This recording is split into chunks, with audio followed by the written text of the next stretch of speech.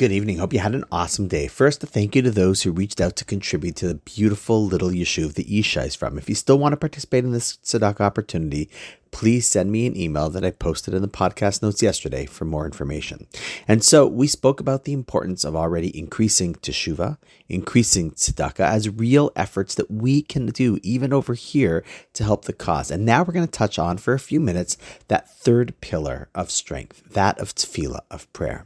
You know, there's a big question discussed between the Rambam Maimonides and Ramban Nachmanides as to whether prayer is an actual biblical commandment or not. Now, according to the Rambam Maimonides, it is. But according to Nachmanides, it actually isn't biblical, but rather it's rabbinic in nature. However, he does qualify that he says, while normally it is rabbinic in nature, there's one time that it is a biblical imperative, a must, and that is be'es tzara, in a time of pain. When things are bad, we have a commandment to reach out, an obligation to reach out to God. Now, the question is asked on the Ramban, probably one that you're thinking, isn't that at best strange and at worst kind of selfish and perhaps self-serving and hypocritical to only turn to God when you need him and when things are really bad? I mean, what about when all things are good?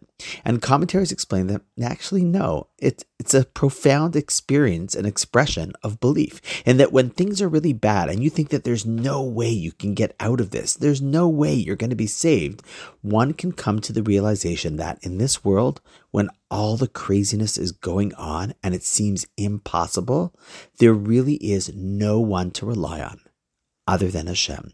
And so we turn to Hashem in the greatest times of difficulty, in prayer, when in distress, not in desperation that we're willing to try anything like atheist in a foxhole, but rather from a place of deep recognition that at the end of the day, we really only have Hashem who can rescue us from that time of pain and tragedy. He's capable of doing anything. And when it's that we realize that we can only make it with him, that he gladly is called into the situation. And that is when things start turning around, when we say it, mean it, and believe it.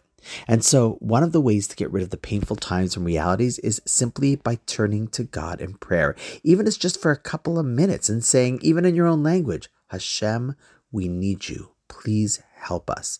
The power of those words alone, if we both repeat and more importantly believe them, that can, if we all lean in, they could be game changers. And in fact, I believe deeply that all the prayers offered around the world since October 7th are in fact helping save our young men and women, and Israel continue to be safe. May we continue to be so, and be so permanently.